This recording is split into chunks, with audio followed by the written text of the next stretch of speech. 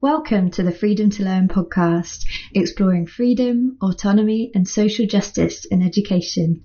This recording was made at the 2020 Freedom to Learn online forum.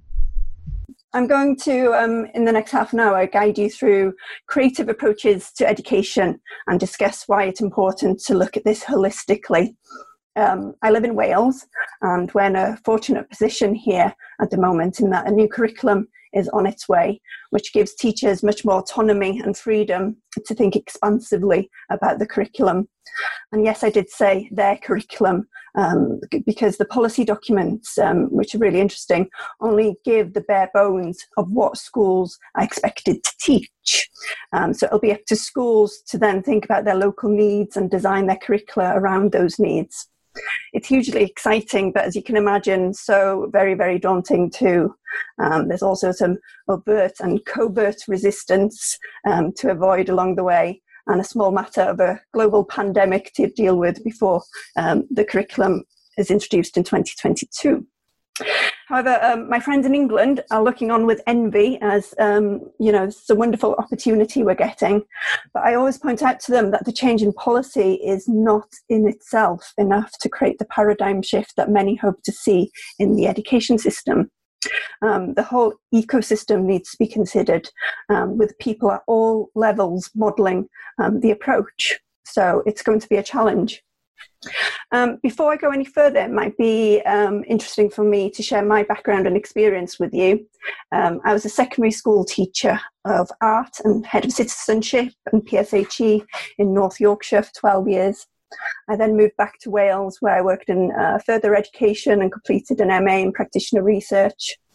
And then in 2015, a wonderful post came up because I became the regional lead for a national creative learning programme here in Wales, supporting learner engagement and creativity by partnering schools with creative professionals. And so the idea was that by bringing people from outside the education sector in, it disrupted normal habits and challenged teachers to think differently. And then in May this year, I set up my own enterprise called Tybed. It's Welsh for I wonder, or what if, aiming to help schools and teachers to be open to innovation and change by really trying to be curious and open to new ways of working. So this idea of creative ecosystems isn't a new idea. It's really building on ideas from previous authors. But if this is new to you, then there's some suggestions here for places to start looking at this a bit more closely. I've recommended 3 pieces of literature here. One of them, well-known name, Sir Ken Robinson, who's talked a lot about creativity and about arts in education. But within the book Creative Schools, he wrote with Lou Arnica, he talks about ecology and climate, thinking beyond just art-based practices and very much thinking about this idea of an ecosystem and the other kind of elements that are needed to kind of scaffold and support this kind of new approach. And then we've got Lucas, Claxton and Spencer. They don't actually use the term cycles of nature. I've just put that in there. I've just been using that. Because it's my interpretation, and it's because it's the way that they emphasize the importance of viewing learning as a lifelong endeavor. That it's not about learning being a destination. You do your exams, you do GCSEs, you do your A-levels, and that's it. It's about developing these dispositions within children, within students for lifelong learning. So just as ecosystems rely on photosynthesis or water cycles, the creative ecosystem needs dispositions or habits of mind to support the cyclical nature of learning, rather than, like I say, seeing it as a destination. And then again, rewilding education, again, that's my term. Eisner's paper on the arts and education is well worth a read. But the phrase here that I've used on rewilding education is because this idea within the paper is about not a revolution. It's about leveraging, using elements from the arts, thinking about how they could be used to move away from the current obsession with total control and standardization. So I should say at this point that my thinking about all this isn't fixed. I'm playing with these ideas at the moment, and it's one of the reasons I wanted to do this presentation, is because I want to have a conversation about this. I want to hear your thoughts and perspectives too along the way. So on that note, before we go any further, I wonder if you could put in the chat box, or whether you're brave enough to unmute yourselves, to tell us, what does the word creative mean to you? So I'm just going to give you a few minutes if you want to put in the chat box some ideas, or if you want to unmute yourselves, please do. I can't actually see the chat box, so Abby, sorry, I don't know if you wouldn't mind just reading a couple out for me. Yeah, starting to get some great comments. I encourage more, but we got one saying originality, transformation, linking things in a new way, which I particularly like, coming from the heart, wow, pushing boundaries beyond fixed definitions and assumptions. That is brilliant. Thank you. And that's a really good kind of baseline assessment for me, because no one's mentioned the arts. And that's, from my experience, been a difficulty sometimes when we're talking about creativity, creative learning, creative education, is because some people perhaps who come from a more traditional paradigm make these assumptions, make these interpretations, thinking about creativity as just belonging to the arts. But in actual fact, it's what you've just laid out. It's exactly that. And particularly I like the one about making connections. It's about making those connections to the things that are seemingly unconnected. Of course, it can be about the arts, as in Eisner's paper I've just signposted. There's a lot of good practice to learn from the arts, and the dispositions or the habit of mind that Lucas, Claxton and Spencer advocate can be nurtured through the arts as well. However, like you, I've come to an understanding about creativity in its wider sense. Creativity doesn't thrive in isolation. There are other conditions within the ecosystem that needs to be in place to support it. So just something for you to ponder on. So this creativity is about ways of thinking and about ways of being. It's about possibility thinking, more questions that start with what if, could I, what would happen, being open to learning and unlearning, because sometimes we pick up bad habits along the way, or sometimes if we want to develop new habits, we need to take away some of those old ways of thinking. It's about being agile. It's not about changing mindsets, because mindset seems to sort of connotate that it's about a fixed mindset again, moving from one fixed mindset to another fixed mindset. It's more kind of mind flex, if you want to play on words. It's about being agile, being flexible.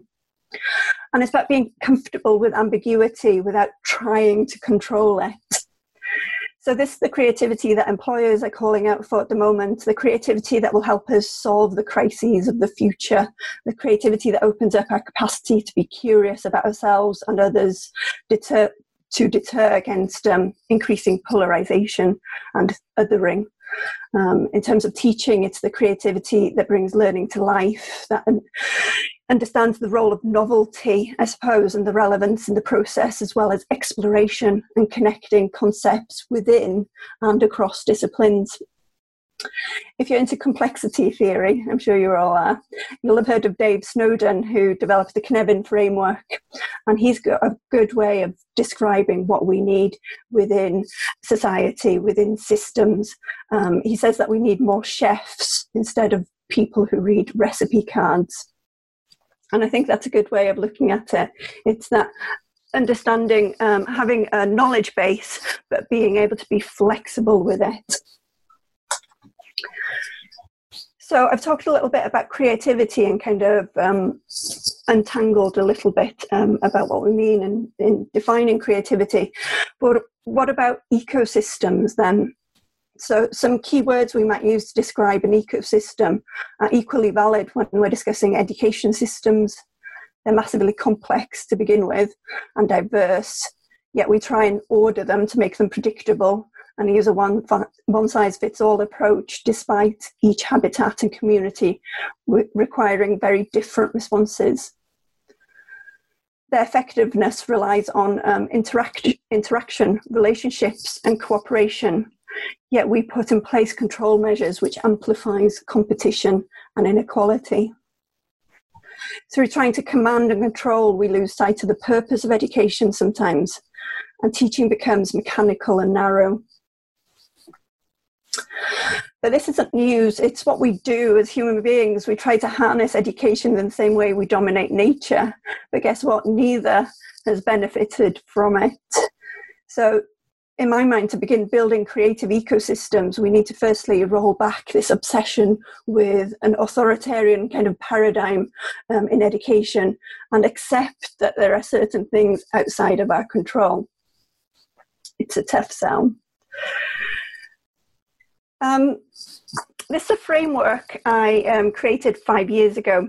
I mentioned earlier that I was working in an FE college, in an arts faculty actually, and for my MA dissertation I wanted to understand what the students thought about feedback. And unexpected to me, this took me down a bit of a rabbit hole, because the findings actually illuminated an issue that I'd never recognised before, particularly within arts education, which is often seen as something more progressive, more open, more focused on kind of equity and so on. But on the left, you'll see that there are behaviours and attitudes that students identified as being stifling, detrimental to their ability to accept feedback, learn and develop. Something I called the authoritarian paradigm. And then on the right, you'll see behaviours and attitudes they identified as supporting them to thrive, develop agency and self-confidence, and most importantly, act on feedback that was given to them. And this is the democratic paradigm. So it's the first time I'd been teaching at this point for over 13 years, but it's the first time within my kind of professional life that I'd come across this idea of kind of democracy within education. So it was quite exciting for me. But I'm not saying here that the staff behaving in the authoritarian paradigm on the left were ogres or they were bullies. Often this disposition is just a reaction to the pressures and expectations of performance measures, or it's a genuine desire to support students without realizing the consequences. As I said, in the last 5 years, I've been working on a national programme in Wales here, a creative learning programme, and one project particularly stands out for me because we're working with a maths teacher in a secondary school, and we partnered him with a drama practitioner. So the idea was that we weren't teaching the maths teacher drama approaches, but the idea was that this drama practitioner would show different ways of working, come in with new ideas.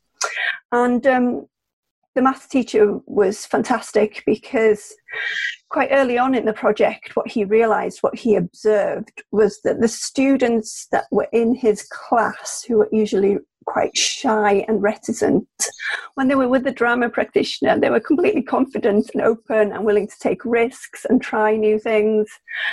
And the maths teacher asked himself, why? Why am I seeing a completely different character to this class? And so he did his own research, and he did a survey with the young people and asked for anonymous responses. And the responses came back to him to say that, within your classroom, we know that we don't have to fail. We don't have to try and stumble because you're so ready to support us. Often that actually shows itself in kind of spoon feeding us. And so we don't have to work outside our comfort zone. And so for him, there was kind of this realization that there was some of these kind of authoritarian kind of aspects that had kind of creeped into his teaching that he'd never really realized. And for him, it was him trying to be supportive of his students. And so throughout this process, he started to really think about how he could take a step back, still be supportive, but in a very different way, by thinking more about these kind of democratic approaches. So the whole thing is just really sort of fascinating to me, and something that this kind of framework has kind of really developed my way of thinking, particularly over the last 5 years. But as I said, I did this research within an arts college. So this is why I'm a little bit skeptical about creative learning being seen as art education without seeing it through the prism of the wider ecosystem. I think we're falling into the trap of simplistic thinking if we just think that art is the only answer. And if we do more art, then we will reimagine education. There's a little bit more to it than that. There's an awful lot we can learn from the arts, but seemingly art educators are just as liable to turn to a kind of command and control disposition if the culture within that setting encourages it. As I said, it's interesting to reflect back on this framework, having now been involved in the Lead Creative Schools programme for the last 5 years, because the democratic paradigm really does sum up the kind of scaffolding that needs to be considered when thinking about creative learning and creative ecosystems. One of the things teachers would notice quite early on working with creative practitioners was that they had a different way of working. They had differing styles and approaches, but more than that, they would speak differently to children. They would co-construct the learning by engaging student voice. There's a brilliant piece of research on this by Nottingham University looking at artist signature pedagogies, if you wanted to look at that a bit more. It's just a really fascinating example of when we have a teacher and an artist coming at education from a different paradigm and what can actually happen when we do take those kind of creative risks in terms of professional learning. So something for you to think about. Again, use the chat box, so if you want to unmute yourselves, please do. So on a scale of 1 to 10, how do you feel in times of uncertainty, or when you have to work outside your comfort zone, or if you're in an ambiguous situation where the path ahead isn't at all clear? So 10 being the most confident, 1 being not at all confident. Whereabouts on that scale would you put yourselves?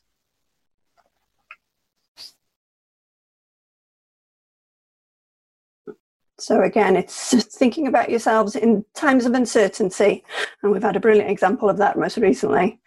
Or when you have to work outside your comfort zone or in ambiguous situations, how does that make you feel?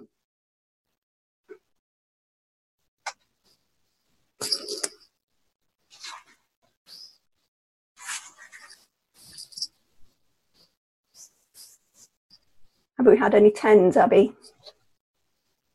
No. Any 1s? Ranging between 4 and 9, which, mostly sort of 6, 7s, 8s.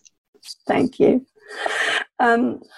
It's interesting, isn't it? And the reality is, I'm not sure if anyone enjoys it, and if anyone feels confident with it.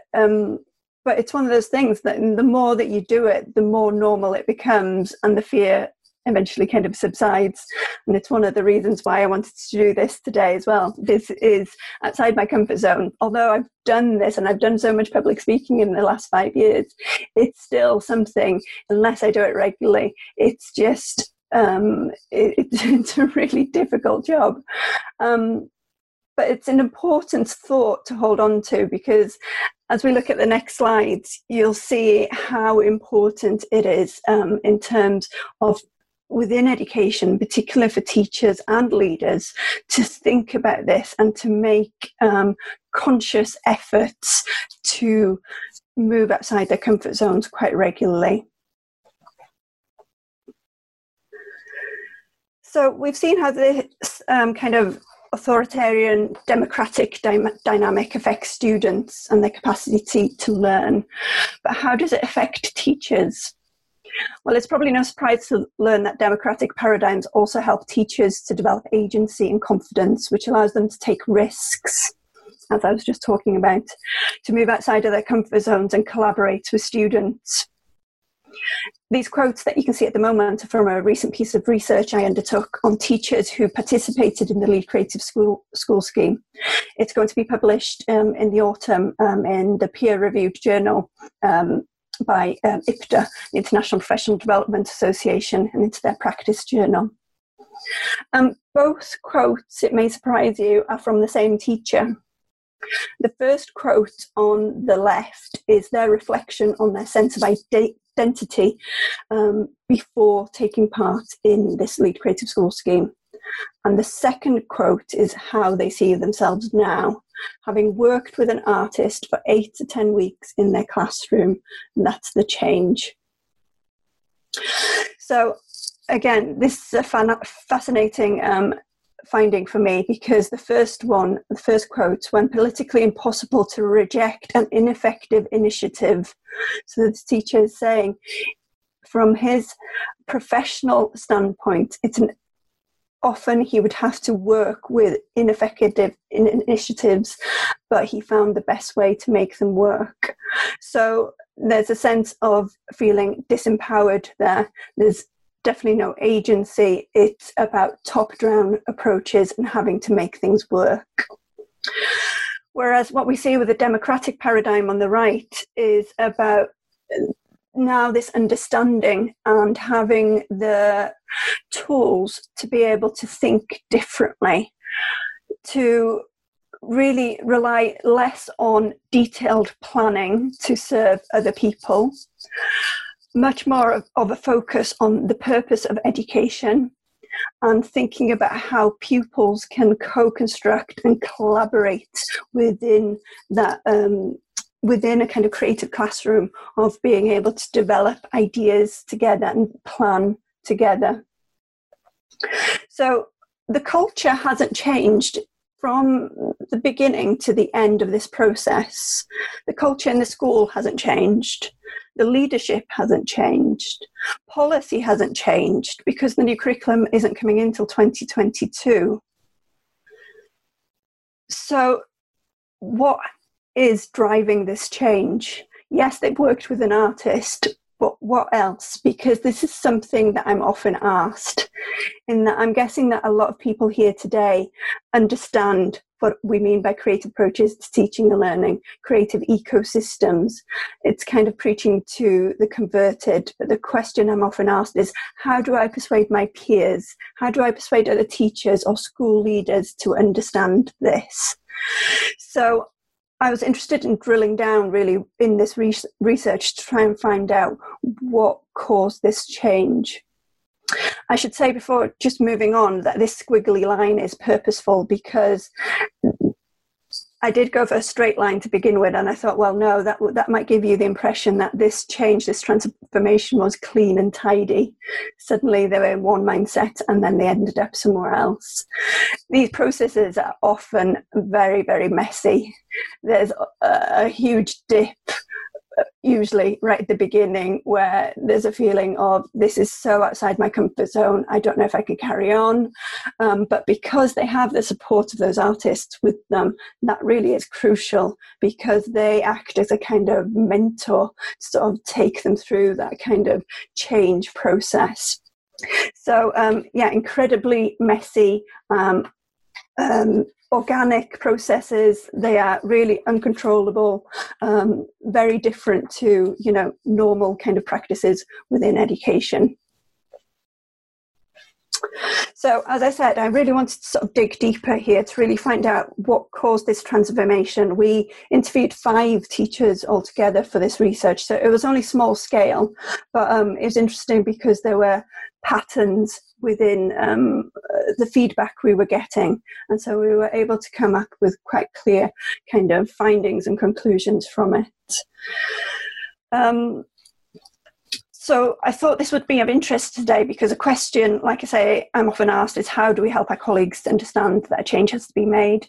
But the problem is, it's a bit of a catch-22 situation, and I'll explain a bit more about that.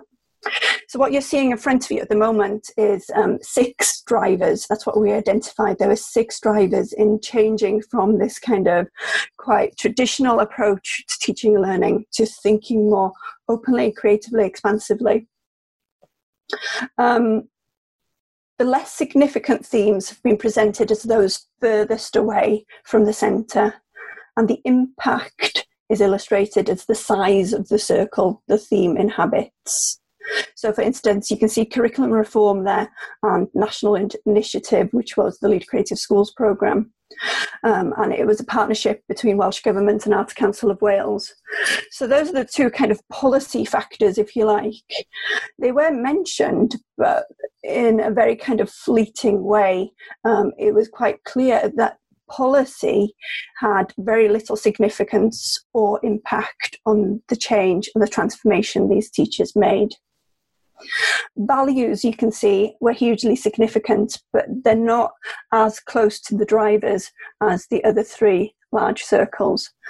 So many of the teachers talked about feelings of frustration and anxiety before taking part in the programme, because their values and understanding of purpose within education were just not aligned with what they were being asked to do.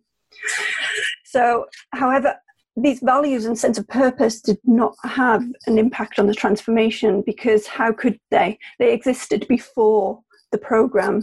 So, and those transformations, those changes to practice didn't happen before the programme. So there was something happening here beyond values and beyond purpose, although they were important. So the three main drivers, first one I'll talk about is observing and working alongside creative practitioners, gave them a toolbox to be able to align their values with their teaching practice. So those two things suddenly joined together, and it was kind of a eureka moment of feeling that this is what education is about, this is what teaching is about. But before that, they just didn't have the tools or the toolbox to make it happen. There was no blueprint for them. So if you think about schools and think about teaching, and particularly if I think of my own experience, I can't think of many teachers who are doing things differently when I was teaching.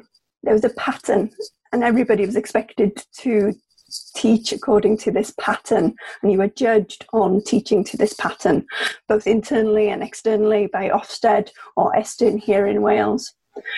So this was a big thing for the teachers. So suddenly these creative practitioners who came from all sorts of backgrounds, they weren't just drama practitioners and artists. We had chocolatiers, robotic experts. I mean, this was creative practitioners in its really broadest sense. Gardeners, all sorts of people, architects. But what they brought into the classroom with the teacher was just this idea of doing something different and showing a different model, a different way of being. The second big driver here was witnessing the impact on their own learners. So all of this professional development was happening within the classroom. It wasn't about a teacher going out on a one-day course and then coming back and having to implement what they learned, because again, that is problematic. If I go back to the research I was doing in the Arts College on feedback, at that time I was following all the guidance. I was following the research on assessment for learning by people like Black and William, but it just wasn't working for me within my context. So what the teachers were seeing here was that if we go back to the description of the ecosystem, it's that each habitat and community requires very different responses. So they were able to develop unique solutions to the problems and the frustrations within their own classroom and the kind of personal response to student needs. And when they could see how that was impacting on children, that was a huge then lever for them to change the way that they were working. And then the third one, I just really like this kind of phrase, working close to the edge of chaos. I think it's a brilliant kind of idea, which would scare a lot of people. But the idea comes from complexity theory again, and it's about disruption to the status quo. And we often, as we, go through adulthood, we find ways of working that are comfortable. And suddenly what happens is that we become blind to things, to problems that really should be quite obvious. I mean, I've got an example of that at the moment, in that we've got a broken toilet ever since before lockdown, but because we've put up with it for so long, I keep forgetting to call a plumber. You know, the problem is just there. It's part of just every day. And so again, within education, this happens, that sometimes we just need to disrupt, be able to see things for what they are. There's an author called Kleiman who describes the edge of chaos as the space where creativity, energy, and emotion are at their peak, and risk-taking and excitement are intrinsic components. And I think that's a lovely way to put it, because really that's what we were hearing from the teachers within this research. There was so much, not just talk about practical ways of seeing the impact and doing things differently. They talked about the change in emotional terms, and what they were really talking about is this idea of head, heart and hands education, where things were suddenly colliding. It wasn't thinking about social and emotional education as something separate, something over there, but that this is part of good practice, good pedagogy, and it should be connected to what we're doing in the classroom every single day. So I think we're coming to the last slides at the moment. So creative ecosystems in education, I've touched on a few things, and then I've just alluded to some other things, because there's a lot that I could talk about with this. But to sum up, these are the attributes we need to consider if we're reimagining education and thinking about more creative and expansive approaches. And it's not so much the what, but it's the why and the how. Like I say, the teachers we've worked with and spoken to and done research with, they really understood, they really had quite strong values about education and purpose about education. I don't think anyone goes into teaching thinking, right, I'm just going to teach to the test. There's a different thing that's driving teachers. And like I say, it can be frustrating if once they get into a kind of pattern of practice that those values aren't really sort of addressed. But the real progress for me will be when we begin talking about these things in a holistic way. I said at the beginning that when I was a teacher, I taught art, I taught citizenship, and I taught PSHE. And all three were taught as separate subjects. But I would ask why. They belong to each other, they connect with each other, they interact with each other. And is it our pattern thinking about education that makes us believe that we should deliver these subjects in isolation, which just results in, at the end of the day, more pressure on timetables because we've got more and more subjects? So one of the biggest barriers that stand in the way of change, of course, and it's kind of an elephant in the room, I suppose, is the current examination system, which has been so horribly exposed this past week. But maybe, because now the precedent has been set, maybe we can see some movement and possibly some change there. We'll see. But yeah, to finish off, these would be my kind of attributes of what I see at the moment. And like I say, I'm not fixed in this thinking. It's something that I'm still kind of trying to develop myself. So I would absolutely love to hear your thoughts on this, whether you want to chat in the chat box, write your comment in the chat box, or please unmute yourselves. And it would be brilliant to have some questions and maybe a discussion. Can I throw something into the discussion while everyone's thinking? Please, yes. I don't know if you remember, you're too young. In 2002, some of us managed to get the law changed to allow kids to sit on governing bodies. In all schools, as associate governors, they couldn't vote, but it was a start. And at the time, I was researching the impact on schools that involve kids in governance. It was very, very positive, I must say, even though only a minority of schools did it. The outcomes were really exciting. And at the same time, I did some work for an organisation called Creative Partnerships. I don't know if it still exists, but it was a big attempt by the Labour government to bring creative practitioners into schools and into classrooms. And I did some work for Creative Partnerships, which was basically to evaluate the effect on the value of the creative practitioners when kids were involved in the decision-making around how to organise the introduction of the creative practitioners into the school. And I particularly looked at where governors were concerned, as they always were, in decisions around participating with creative partnerships. When kids were on the governing bodies, the actual introduction of the creative practitioners was far more effective and long-lasting than when the kids weren't involved in those decisions. And I didn't hear you make much mention. I know in Wales there's quite a lot of emphasis on student participation in decision-making in a way that's fallen by the wayside in England, but it's still very much part of the scene in Wales. I wonder if you could comment a bit on how kids could be involved, or how kids have been involved in what you've seen happening in Wales. Yeah, thank you. Thanks, Derry. Yeah, it's an interesting one. I didn't mention Creative Partnerships, but we learned a lot with this program from Creative Partnerships, all the research, all the documentation that was developed from the learning in that program, which lasted 9 years and is unfortunately finished now in England. We then developed it for our program in Wales.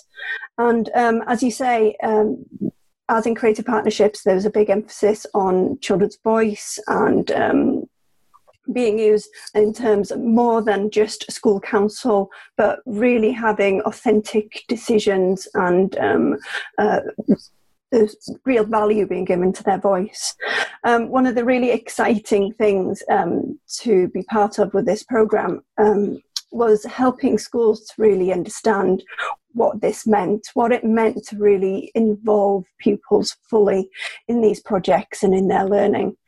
You said, Derry, that things may be a little bit better in terms of pupil participation in Wales, but I was regional lead for North Wales, and it wasn't, unfortunately, it wasn't my experience. It seemed to be that schools were still very traditionally looking at pupil participation as being school councils, and that's it. It didn't go much further.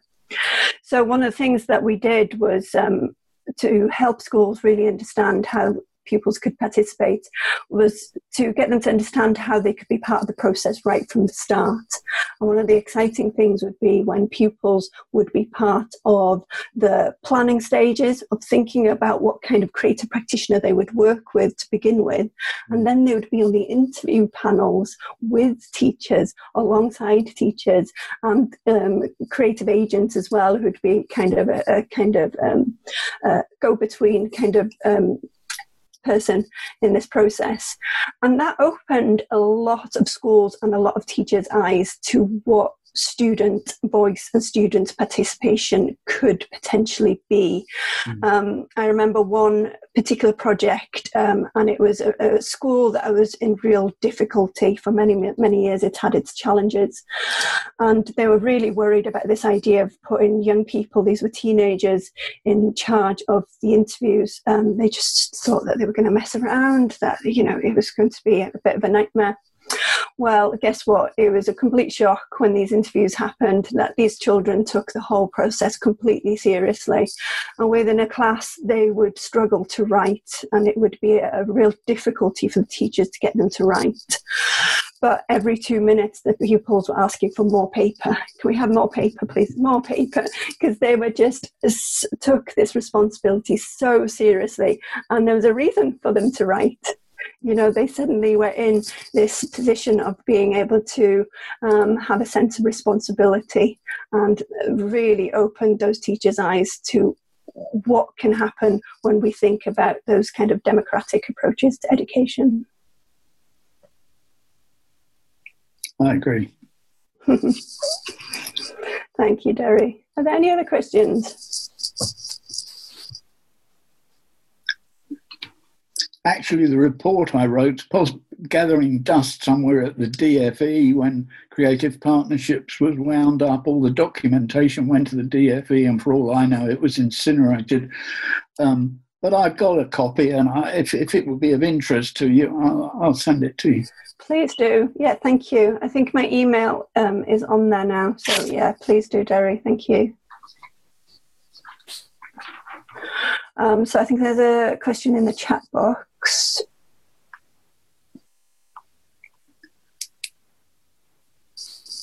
Yeah, there's an interesting question about art teachers there being committed to their curriculum and kind of almost a kind of prescriptive approach. And it was something that I was going to talk about, but I had to edit some of the things that I was going to say.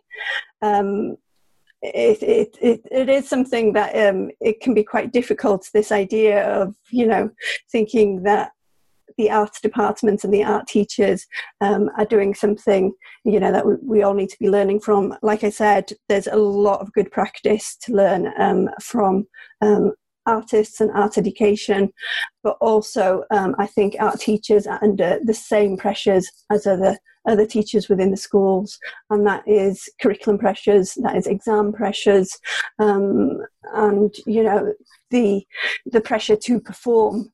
And I remember that quite clearly when I was a secondary school teacher, of getting pupils through the process.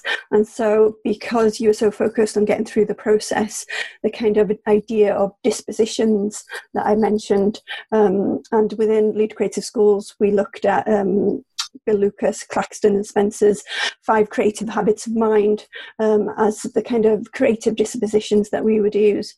And they're really important to develop, and they can be nurtured through art, but I'm not sure how much of that kind of information and education goes on in terms of when we're thinking about teacher training and so on. It's something that, if I was going back to be an art teacher again, I would think very, very differently about my practice and how I go about delivering art education.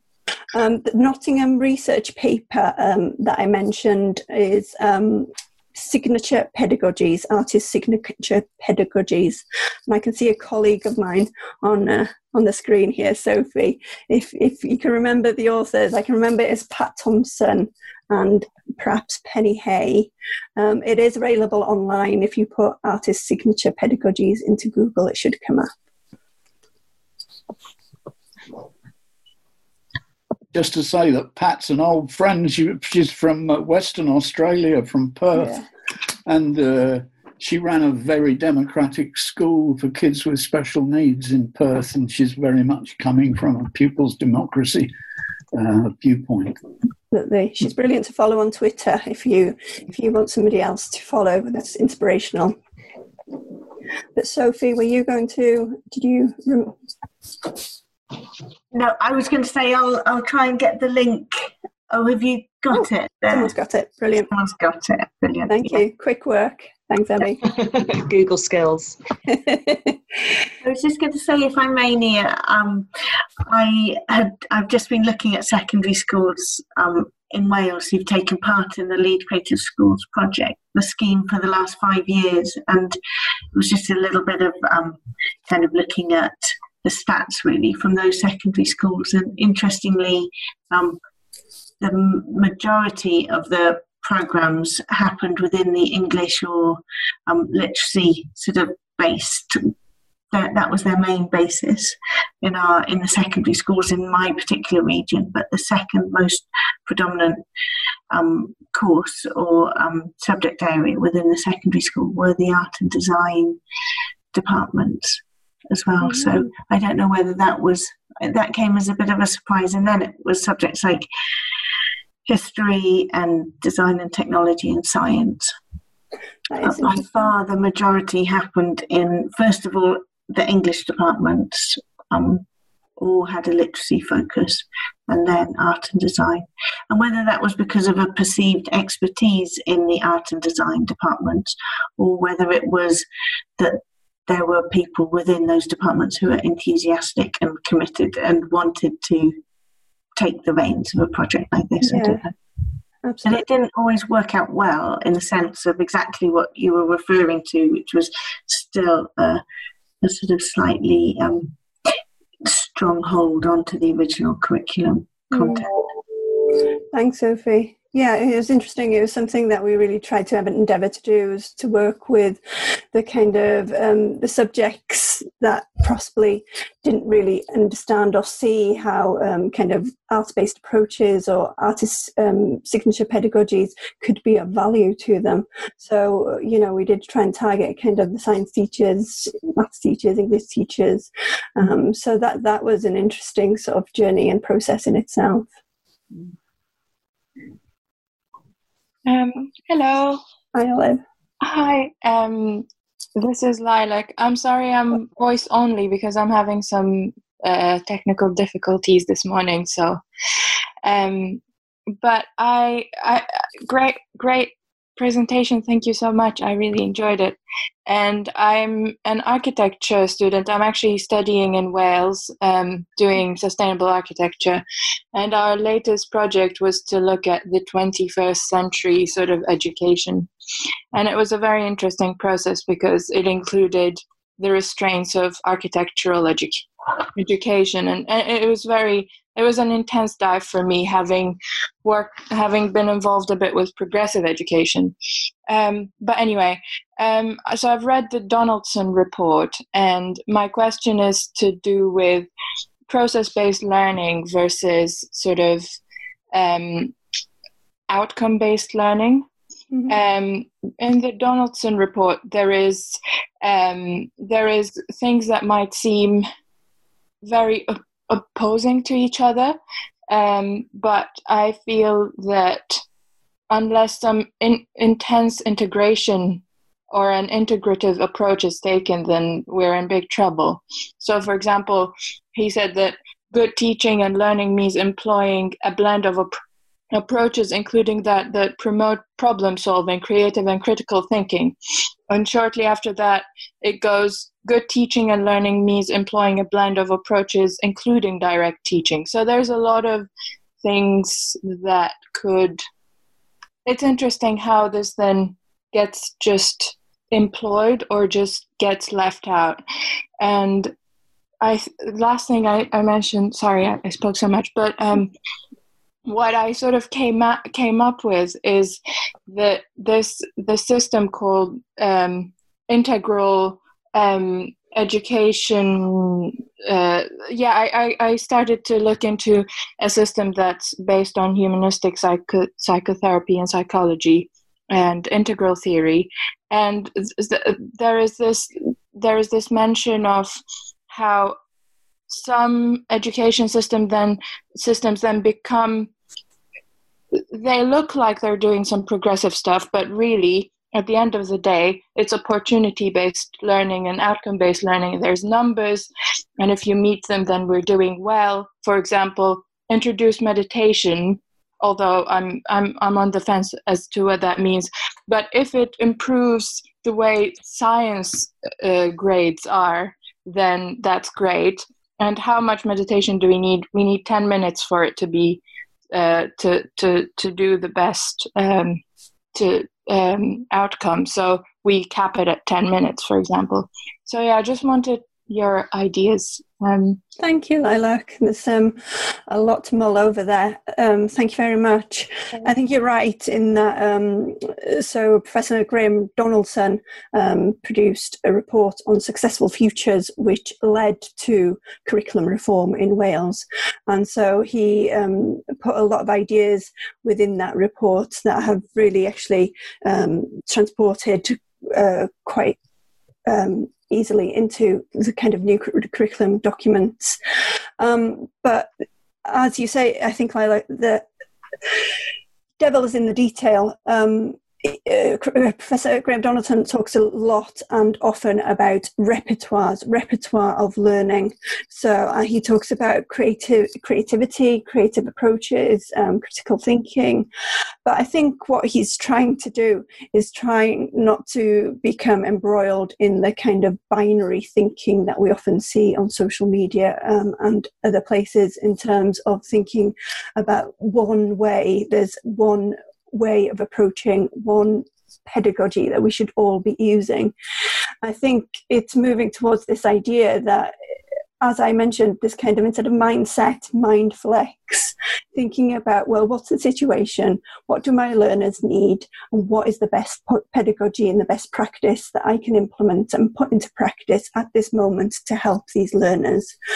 Rather than thinking in terms of comfort and kind of habitual thinking, oh, this is the way I've always done it, and so I'm just going to keep doing it this way because it sort of gets me results. It probably gets results with some students and not all students. So by moving towards thinking about those kind of blended learning approaches, it's about thinking about variety, really, within teaching and learning. But I think there are going to be challenges ahead. This isn't just small changes to a curriculum. This is going to be an existential crisis for teachers in Wales. They've never had to do this before. You know, even when we're thinking about designing their own curriculum, they've never been trained in that. So it's a big ask, and you know, my feeling is that there's going to need to be more resources, more time on professional learning.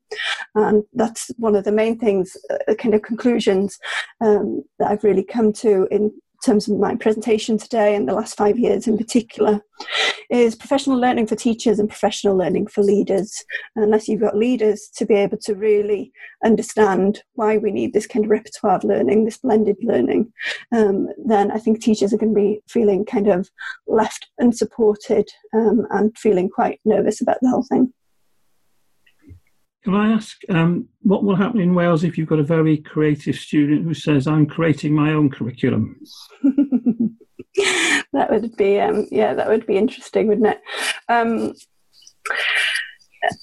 I've been speaking to a young man recently. He's 16 years old, and if you're not living in Wales, you won't know who he is, but his name's Lloyd. And since the start of the coronavirus, he has been at home, like all children have been a bit kind of stuck about things to do, but he enjoys maths and he enjoys statistics. And so every single day he creates tables for us here in Wales to show us what the picture is in terms of coronavirus every day.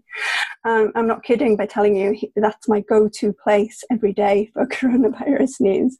And for someone who's 16 to be able to do that, I think is just incredible.